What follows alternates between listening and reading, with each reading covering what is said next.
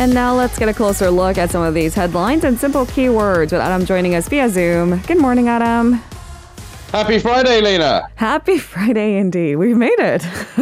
It's been a very quick week this week for some reason. Is it just me? Did you feel that way? It just went by very quickly for me. I don't know why. We had Monday off. We started on Tuesday. Ah, that is true. just a friendly reminder. Completely forgot. Oh man. But it's not a bad thing that this week went by quickly for you. Although our producer each morning says, "Oh, where has the month gone?" And I looked at the calendar and I realized it is the end of January. I know already, right? Oh, gosh. All right. It was a rather cold week. And as we've talked about in the segment several times before, winter season was projected to cause a bigger dent in all of our wallets due to high heating costs. But the impact is clearly disproportionate. So let's start a conversation there. Our first keyword of the day. Record bills. So Korea plans to double energy vouchers and a discount of gas prices for underprivileged families to cope with spiraling heating bills. Can you tell us the details? Yeah, so as we've mentioned before, the segment, these heating prices and gas bills, they've all been almost double from previous bills. Now, the subsidies are being adjusted as households are hit with the double whammy of cold weather and the higher gas prices. Energy vouchers for roughly 1.2 million households living on government basic income will increase from 152,000 won to just over 300,000 won this winter. Also, the state-owned Korea Gas Corporation will increase discounts on gas bills for 1.6 million socially vulnerable households. These households are currently getting discounts ranging from 9,000 to 9,000 and 36,000 won. They will increase between 18,000 and 72,000 won. So basically the discounts will almost double as well, in line with the almost doubling of the heating and gas prices. President Yoon's Economic Secretary Choi Sang-mok said, since the Russia-Ukraine war, gas prices have skyrocketed internationally, and each country has gone through the process of bringing rates into line with reality, in his words. He added that Korea was late in responding to this in recent years. That's an apparent reference to the Moon administration's kind of reluctance to respond to earlier increases. There's been this whole bipartisan argument over the rising prices as well. Last year, gas prices for housing rose by over 42%, although the government froze gas bills in the first quarter of this year to alleviate the burden of heating costs in winter. Choi hinted at raising gas rates in the coming quarters without specifying the dates, citing similar moves in other countries as well. Amid this bipartisan kind of bickering, opposition party leader Lee Jae-myung has proposed the government provides subsidies for high energy prices worth about 7.5 trillion won to support the vulnerable. Meanwhile, Korea's imports of gas and coal hit an all-time high last year on surging global energy prices. But the Prime Minister has shot down Lee Jae-myung's proposal as well, saying it's not viable for Korea. It is also looking into budgeting and whether that this is a realistic solution going forward, right? It's not just about this year. Next year, winter will return. Will it be just as cold? Probably. So we should have a plan that is sustainable. So hence the back and forth. For now, our bills will remain high. Thanks for that. It certainly will, unfortunately. All right, let's turn to our second keyword of the day. Positive growth. Finance Minister Chu Kyung-ho says the nation will achieve positive GDP growth in the first quarter of this year. His comments come amid gloomy economic data last year. So tunnel, maybe a light at the end of the tunnel? Maybe, but that economic data for this year, or the beginning of it, isn't really that rosy to start off with as well. But the finance minister does certainly seem to be a bit more optimistic than others. Now, if we look at the latest figures, the economy grew 2.6% last year, according to an advanced estimate from the Bank of Korea. That's slower than 2021's 4.1%, but in line with the BOK's most recent forecast. The economy shrank 0.4% in the fourth quarter from the previous quarter. It was the first time the economy contracted in 2.5 years. Chu cited China's reopening of its economy as the driver behind positive GDP growth in Q1. And he also noted that Korea will gradually recover as we head towards the second half of the year on the recovery of the global economy and semiconductor industry.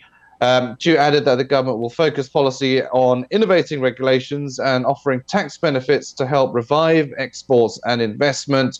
On the rising gas price issue, he said discussions would be made when deemed appropriate. So that is a possible hint that there are more gas prices or rising of gas prices down the line as well.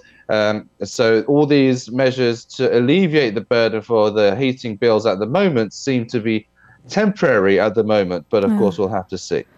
All right, we turn our attention, staying in the economy section, our third keyword of the day. Hyundai earnings. So Hyundai Motors posted a record high operating profit last year. That is despite the economic difficulties we've continuously talked about. So what's the latest, and can we try to explain why they beat a record, I suppose, high operating profit reported from 2022? Yeah, that's right. So it certainly did do well despite all those tough roadblocks. Now, the firm posted a record high operating profit of just under 10 trillion won last year as it sold almost 4 million vehicles across the world. And despite the global economic downturn, Hyundai's yearly sales also recorded 142.5 trillion won. That's up over 21% on year to set a new high. With operating profit having shot up 47% on year to an all-time high for the whole of 2022. The firm said it was thanks to the strong dollar and improved sales of products with higher profitability. Now, a Hyundai official said the production has been increasing as the supply shortage of semiconductors improved. The official added that the stocks in major markets appear to remain at a low level, so the firm expects the pent-up demand to be steady. However, the official noted that there are concerns about a decrease in demand due to business uncertainties such as geopolitical risks and interest rate hikes. Hyundai has set a goal of selling 4.32 million cars and aims to reach between a 10.5% and 11.5% increase in sales this year. Of the 3.94 million units Hyundai sold last year, 505,000 were eco-friendly cars. Among them, all-electric vehicles made up for about 40%.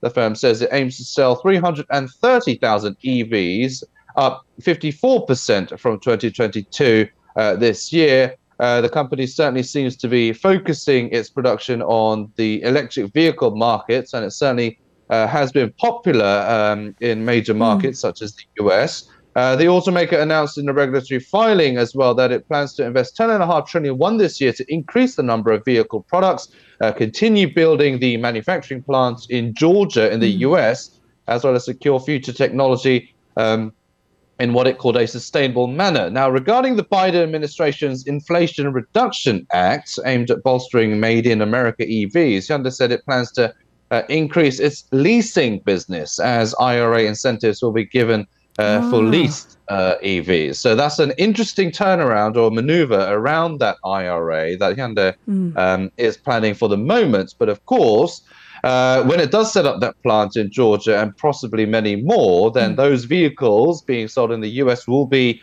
American made, possibly, even though the cars themselves are from a Korean manufacturer. But we'll have to see what other workarounds they will have with that IRA in place. So those factories are definitely more a fundamental solution to address the limitations of the IRA. Leasing for, I guess, a short-term goal is kind of finding a loophole in between. I've got to say that's pretty clever.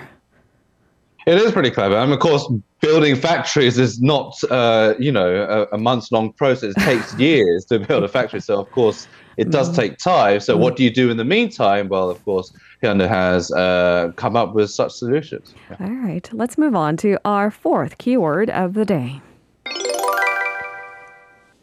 AI powerhouse. It's kind of an identity crisis. We've been self-proclaimed the IT powerhouse for as long as I can remember. Korea eyes another major tech industry. We're seeking to become one of the world's top 3 AI powerhouses by 2027. That is a projection put out by the UN government. How does it plan to achieve that exactly? Yeah, whether it is welcome news for those maybe fearing the emergence of AI and this whole kind of, will AI take over kind of phenomenon. But that's another discussion for another day. But in terms of the development of artificial intelligence, the Prime Minister Han Duck-soo said Korea will increase investments and provide more policy support to the field of AI. And he said the government will create demand for AI services in public and private sectors, as well as help AI firms increase their corporate size as well. Now, the government plans to help connect AI service providers with local businesses to create customized solutions. The government will also provide tailored services based on AI and data technologies by disclosing public data to the private sector. The government had previously also announced plans to have 30% of local companies adopt AI technologies by the year 2030 to beef up competitiveness of local industries. The emergence of AI is, of course, being more prevalent nowadays. We can see it in our latest home appliances and technologies as well. Our washing machines are clever and smarter than they were before.